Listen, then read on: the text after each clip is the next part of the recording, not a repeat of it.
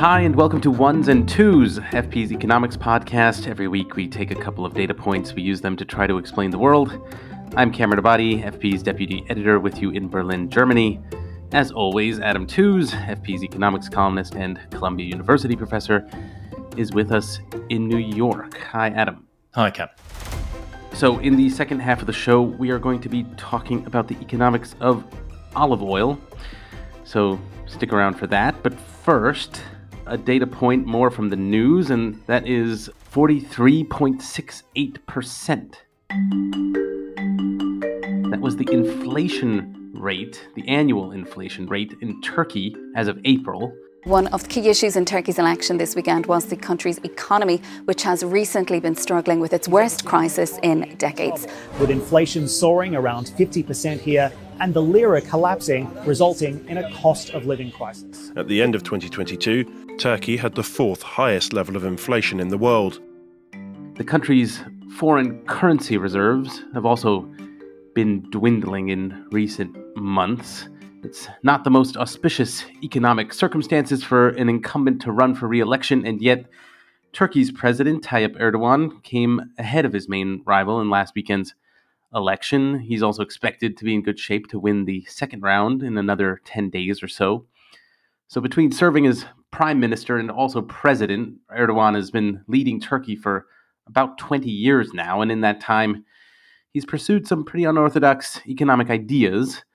And the economic indicators I mentioned are some of the effects, but perhaps so are his continued re-election. So we thought we'd dig into the economic record of Erdogan and Turkey more generally. So, Adam, there are plenty of leaders that we could probably both think of who have had impractical economic ideas or whose economic plans backfired when they tried to implement them. But Erdogan seems pretty remarkable, to me at least, in that his widely proclaimed economic ideas seem to just simply be wrong.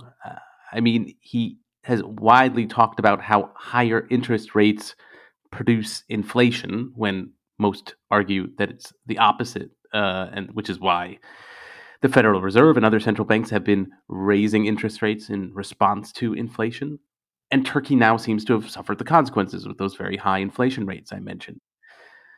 Now, I don't mean to, compare Erdogan to the worst dictators in history, and yet, I know from your own book, Adam, Wages of Destruction, you describe Hitler's economic ideas in Nazi Germany, and they were all very pernicious and unfeasible, but, in a weird way, you seem to even grant them some coherence on their own terms. So I wonder if Erdogan is some even exception to that. I mean, how unusual is it for a leader of a modern economy to have economic ideas that just don't make sense, again, on their own terms? Yeah, I think another way of thinking about this would be to say that, politicians, of course, have ideology and convictions and beliefs, but it's unusual for those to intrude into areas of technical expertise. The other figure that comes to mind is somebody like Thabo Mbeki, the in many ways rather important South African president following Mandela, who had a completely disastrous theory about HIV/AIDS and stuck to that line, right? And you normally expect politicians in the modern age to pay deference to the structures of expertise, the sort of social division of labor that we have, right? So where politicians don't claim to have strong views about medicines. Donald Trump, after all, during the COVID epidemic, also espoused various kind of miracle cure views. So it's not entirely unheard of. It's relatively unusual in the economic sphere because the power structures of economics are deep and powerful. Most incumbents in most systems are deeply aligned with conventional wisdom and common sense. And the price of flaunting that common sense, as much as Erdogan has, is pretty considerable. So what is the kind of hidden logic here? And I think there is a deep and powerful hidden logic, which is kind of well understood on Erdogan's part, really. And this is where I would credit him with a real rationality, which is he just regards the whole issue as a struggle for power. It's really about that. And if there's one thing that Erdogan understands, it's power. And he understands that the sort of orthodoxies that say, well, you can't do this and that you must raise interest rates, that will be damaging to his base, which quite likes low interest rates because of the abundance of credit, that kowtowing to them would indeed be a kind of humiliation. His career was made by Turkey's economic crisis of the early 2000s when the IMF was called in, and it's against that backdrop that he's emerged as this defender of sovereignty. He's not wrong that there is a powerful set of Turkish business interests which are increasingly ambiguous about the kind of position that Erdogan occupies and are quite vocal in their criticism of his economic policies, and he doesn't like that, and he understands that that is founded in an economics which he is intending to flout. And since this is monetary stuff, a little bit like the Russians have demonstrated, if you're willing to do capital controls and various types of manipulation for a very considerable amount of time at least, you may be able to get away with it. So I think the question really is, can Erdogan keep pulling rabbits out of the hat, or is there just a limit to how long you can maintain this kind of position for? But the remarkable thing really is that the ultimate kind of punishment that has been promised over and over again by the financial markets on this heterodoxy, has failed to arrive in the devastating form that people expect. Yeah, that's interesting. I mean, if with his analysis of power that you're pointing out, I mean, presumably that would be channeled into some economic model that he has in mind for the country. And, we've talked a lot in the case of China about the alternative growth models of consumption-based growth versus investment-based growth and, the respective advantages and disadvantages of each of those. But yeah, which then has really been at work in Erdogan's Turkey? I mean, it doesn't seem like the current situation with both falling exports and falling foreign reserves and high inflation, doesn't seem like that's much conducive to either investment or consumption. So is it neither? What kind of model is that? And yet the Turkish economy continues on, right? So the crucial thing, I think, to grasp about the Erdogan story is that it's a little bit like the Modi story in India, that he is the beneficiary of a national story of incredible economic and social transformation over the last 20 to 25 years. Or a little bit like Poland as well, right? So Poland and Turkey obviously are high middle income countries compared to India, but the point I'm making is that in a sense there's a story here of the emergence of a powerhouse economy, a regional player of significant size, a bona fide G20 member, a technologically advanced and sophisticated society. I mean, I remember visiting Turkey in the 1980s, and like much of the Eastern Mediterranean, it was still very much a low-income, you'd be tempted to say developing economy, right? That is not the Turkey of the present day. I mean, it's a transformed society. So much so that Erdogan will lay claim to a national economic miracle. But that's, I think, the starting point, right? If you go to Erdogan's massive new airport outside Istanbul, you can see where the narrative of success comes from. It's a profoundly impressive airport, the likes of which the United States doesn't have and is very unlikely ever to have, to be honest. It's a huge monument to public affluence and global consumption hosted by Turkey. So there is a growth model there, and it's shifted over time. It's not, as spectacular as they claim. It doesn't compare with China's or in South Korea's, but it's nevertheless a growth story which has crossed critical thresholds. So there's a growth engine. It's unbalanced. It's unstable. It's currently kind of scrabbling, I think, for grip. The old formula aren't working as well as they used to. And the current inflation rates are punitive. They're really tough. And it's still a society with a substantial number of really poor people. So as much as this success story is there are tens of millions. Of course, it's a large society, 18 plus million inhabitants. So if you have a poverty rate of, well, it depends on whose numbers you believe, and the statistics are coming very politicized. If you have a poverty rate of between 20 to 30% by Turkish standards, then you have tens of millions of really poor people. And for them, inflation is a matter of, really of survival. So this is where the pressure is going to build up on Erdogan, and the choices become increasingly uncomfortable. So those advancements in Turkey that you referred to, those have taken place at the same time that Turkey has drifted definitively away from the European Union, at least its previous status as a candidate for joining the European Union. Hardly anyone in Europe, nor Erdogan himself, claims that that's a realistic possibility now of Turkey joining the European Union. But 20 years ago, that was at least technically, formally, a live possibility. So, yeah, that dream is dead, but I wonder, were there other alternatives between the sort of stark black and white, the sort of non-European country versus European member state for Turkey? I mean, if we assume that full membership was always going to be a stretch, what other alternatives have gotten lost? What else might Turkey have looked like under those alternative circumstances?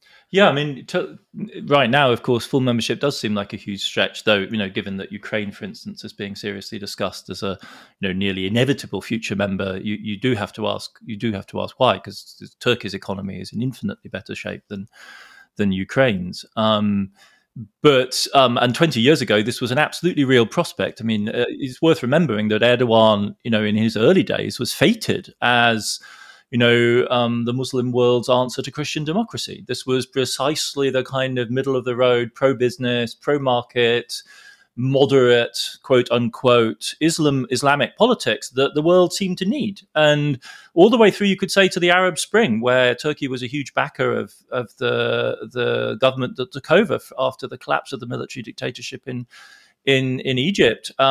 Turkey was still being discussed in those terms.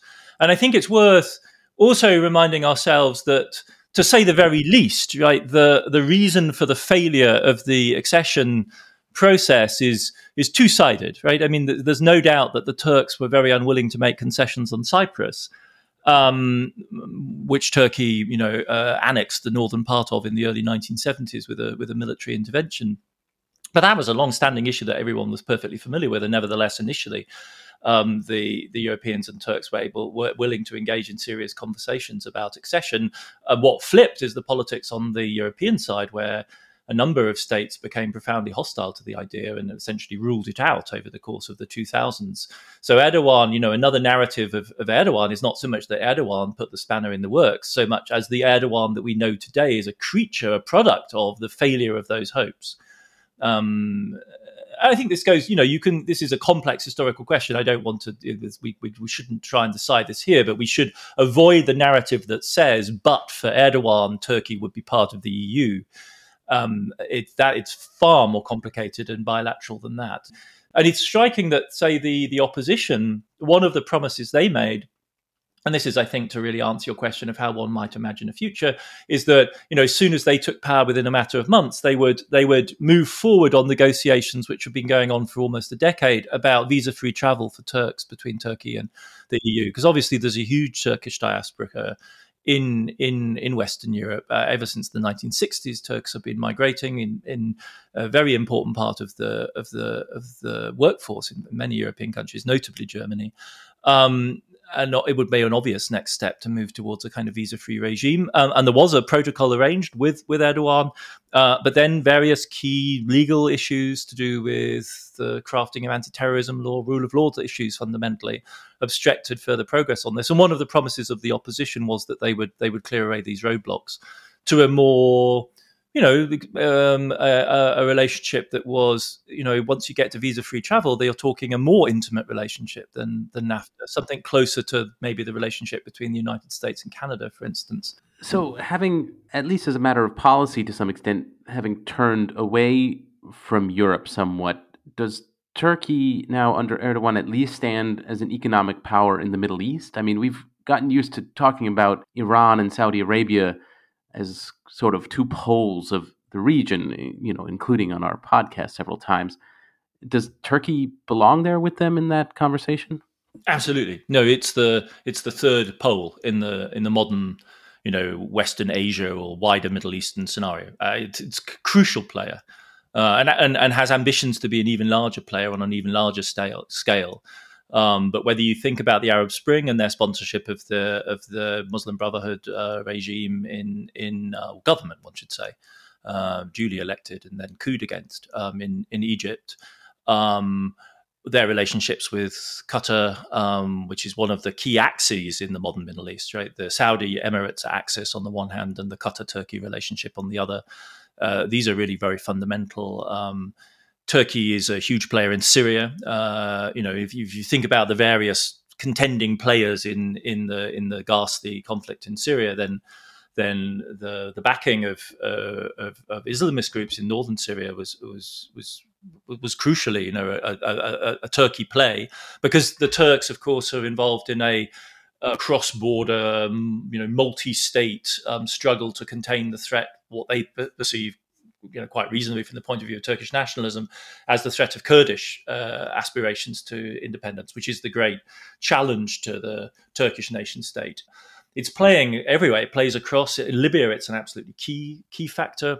And in Africa, I mean, when I was in Tanzania, I was really struck by the presence of Turkish construction firms, because Turkey does infrastructure, not on China's scale, but that's one of the promises of Erdogan's regime, is it does nation building, a bit like, the Adani Group in India or the promise of the Chinese.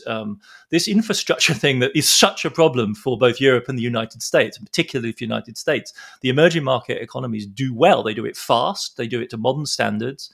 And Turkey is one of the players in the global infrastructure business. If you want to have a metro system built and you're a low-income country, Turkey is going to be one of the construction teams that you look to. So the ambitions of Ankara are absolutely dramatic. And again, if listeners want to experience this, take a flight. Turkish Airlines, I highly recommended. And no sponsorship deal, but just, they're part of that network of East Mediterranean, Western Asian airlines, like Emirates, for instance, which have emerged as major players. And Erdogan's ambition, and you see it in the scale of the airport they've built, is to be a global hub. It's the most hands down, the most cosmopolitan transport hub I've ever been in. Yeah. I did want to end, though, by going back to the question of how this economic situation in Turkey right now could possibly get resolved.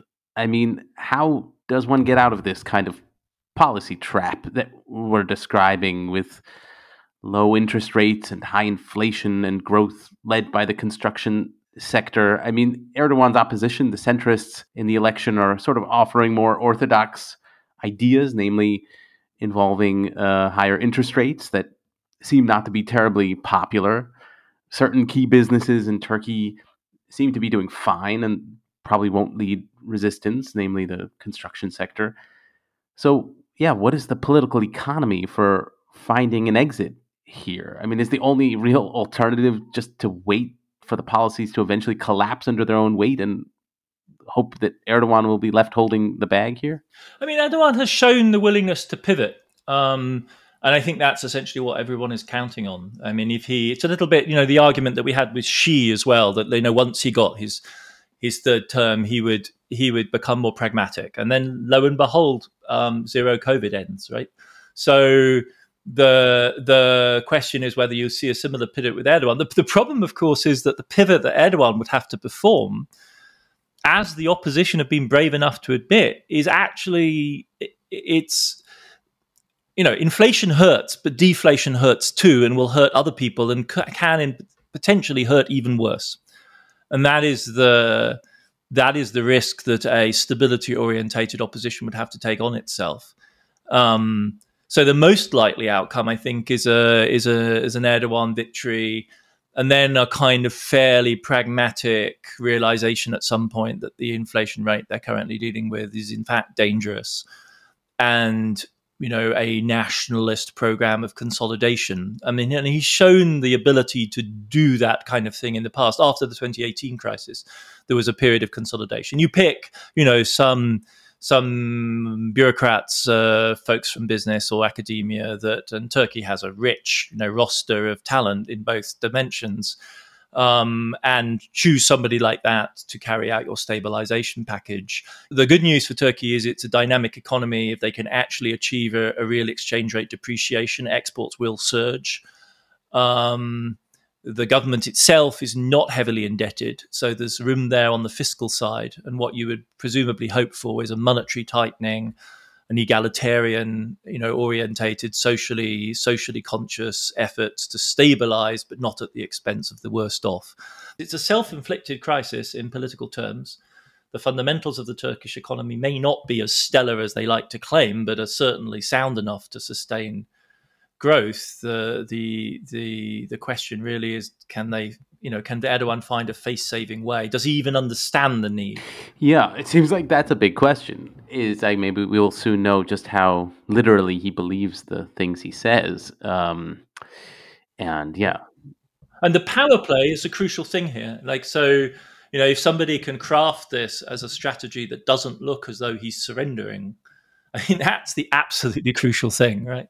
Yeah, maybe I'll be made to eat my words, and it'll turn out that Erdogan has sort of managed to square the circle. Betting against him is he's really a survivor. Yeah.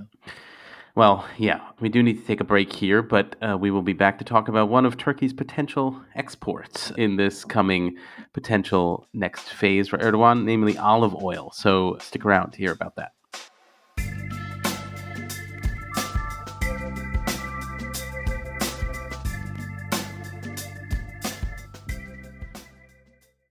So, I'm here to talk about CrashPlan, which is a provider of cloud-based backup services for your computer. As always, when you support our sponsors, you're also supporting us, but you are also helping yourself out.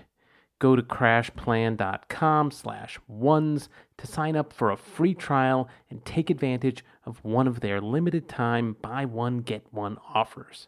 So, what does CrashPlan do? Well, their work in the world is to protect your work in the world. Just ask yourself, how much are your ideas worth? Whether it's a term paper you're working on, or a book, or a business plan, or an audio file, like the one I'm recording right now. Whatever it is, you've worked hard to create it, and now you can protect all your work with an unlimited backup and recovery solution with options for everyone, from solo creators to growing businesses. CrashPlan works efficiently in the background while you work, encrypting and sending all your new or changed files up to their secure cloud every 15 minutes. When something happens to your file, whether it's a hard drive crash or your cat knocked a cup of coffee onto your laptop, or even just an accidental file deletion, that happens too. Either way, your files are just a few clicks away. CrashPlan makes it simple to restore some or all of your data.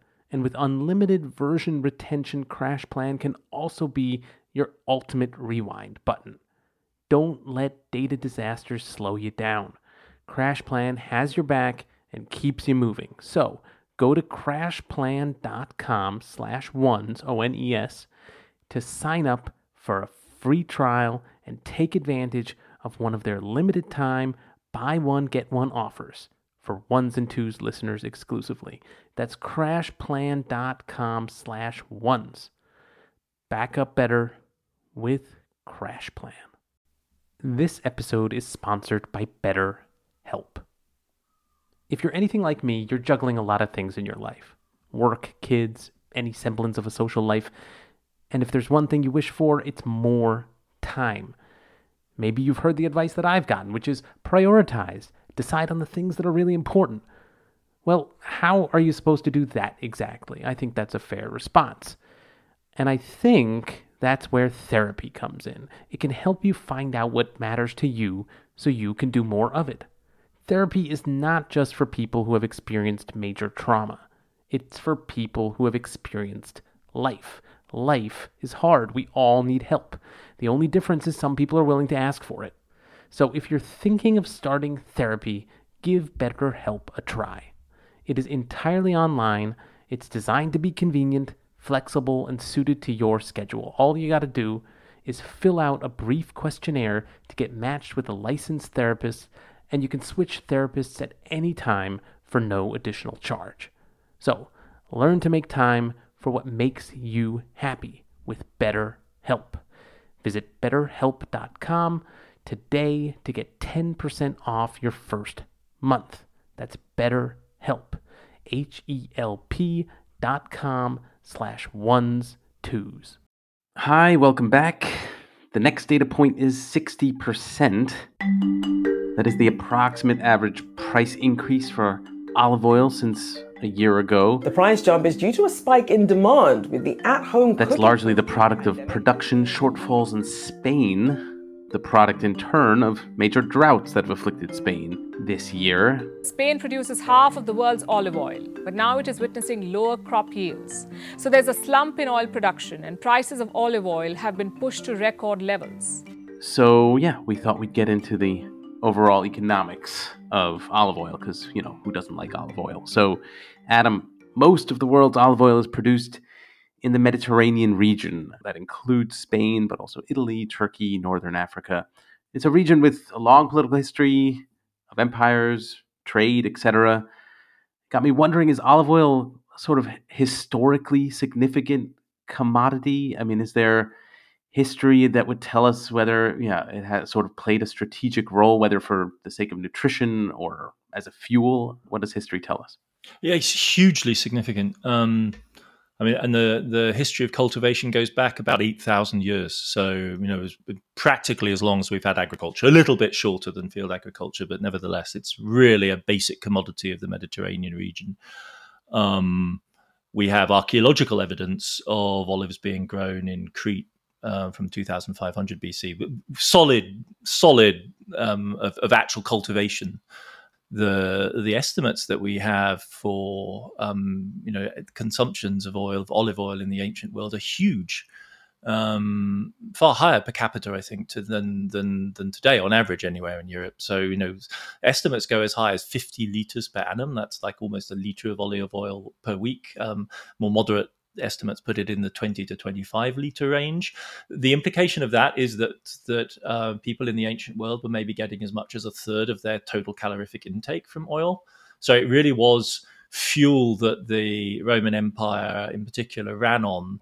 So in my reading about olive oil and the economics of it, it seems like fraud is a particular problem in this industry that comes up recurrently in writing about the business. It got me wondering, I mean, is that because olive oil is a particularly easy product to counterfeit? Is that what's at the source of this? Yeah, the only other commodity, I think, which suffers from even worse problems in quantitative and value terms is probably winemaking in Europe. And both in Italy and in Spain and Germany, indeed, there have been huge scandals around adulterated wine and likewise around adulterated oil. So I think it's got something to do with the fact that they're fluids. It's difficult to detect origins. You blend things together. It's difficult to sort out where stuff came from. And the margins are huge. And a cynic, of course, would say that when it comes down to it, though there is an entire culture of connoisseurship and appreciation, both for oil and for wine, actually people's judgment is pretty faulty and suspect. So if you take some sunflower oil and add some additives, which, give it a slightly greeny color and a slightly off color flavor, you can probably sell it to somebody as, low quality of olive oil. And all of a sudden, sunflower oil, which trades for, maybe a euro a litre, can be marketed for 5-10 euros a litre. I mean, it's a funny way of earning a living, to be absolutely honest, but significant also for organised crime. Yeah, I mean, to take the Italian case more specifically, I mean, what role does olive oil now play in the economy of the vaunted Italian mafia? I mean, is it comparable to the business that the mafia does in illegal drugs, for example? I think the agro mafia is a easily underrated phenomenon. Like it's because the mafia comes out of the countryside originally in Sicily. It was kind of the strong arm of a landlord class, and so yes, they have a very strong presence in the countryside. Estimates vary. It's the overall fake the extra virgin olive oil market is estimated by some people to be as big as $16 billion a year. That's serious money by anyone's reckoning. All told, the agro mafia is thought to bring in about 15% of the mafia's business. And it's not just mafia, 'Ndrangheta and all of these other, the other organized crime groups in Italy are equally strongly involved. I mentioned the price increases right now being driven partly or largely by the droughts in Spain. I'm curious in general. I mean, how could we say how climate change is affecting the olive oil industry overall? It's a very environmentally impactful business, olive growing. The groves have, in the form that they really took after the dramatic expansion. So this is an industry that's undergone a really huge expansion in recent years as the Mediterranean diet has caught on around the world. You started, Cam, by saying who doesn't like olive oil? Well, I remember, you're younger than me, I remember a world in which olive oil was something very exotic that you had to go to a fancy Italian restaurant to have, and it wasn't available at home. And so, its use has become far more ubiquitous, and we're seeing now a huge expansion, for instance, in growing in Latin America, which didn't used to be a major source of olive oil, but has now come online as a huge competitor for Spain. But it is very environmentally impactful. One of the real risks is erosion, somewhat attenuated, in fact, if you have denser growths, because you've just got more vegetation.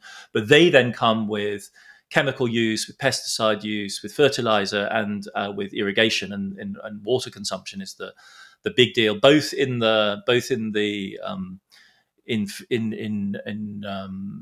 cultivating the trees, but also then in the pressing and the entire process of producing the oil produces large amounts of waste.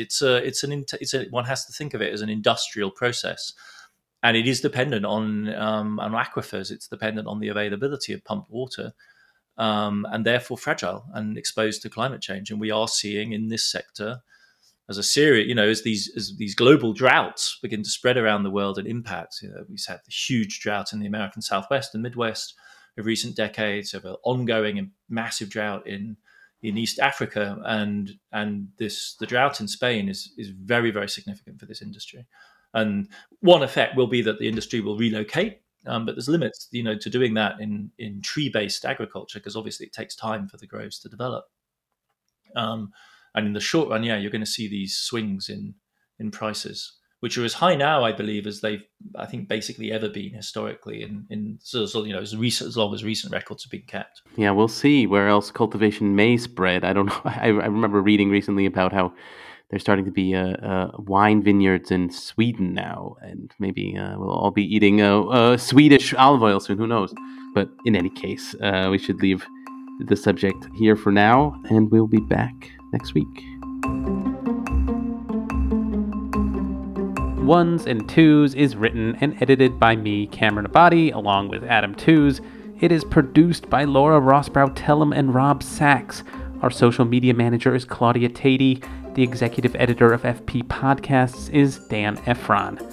This show is made possible through the support of foreign policy readers.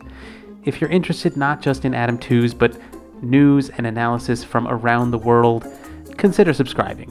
Ones and Twos listeners even get a 15% discount. Just go to foreignpolicy.com/subscribe and use the promo code TOOZE at checkout. That is TOOZE. And listeners, as always, we love hearing your feedback. You can send us voice messages on the Ones and Twos homepage on foreignpolicy.com, or you can email us, podcasts@foreignpolicy.com, or tweet us. That's @OnesandTwosPod. Thanks very much for listening, and we will see you back in your feed next week.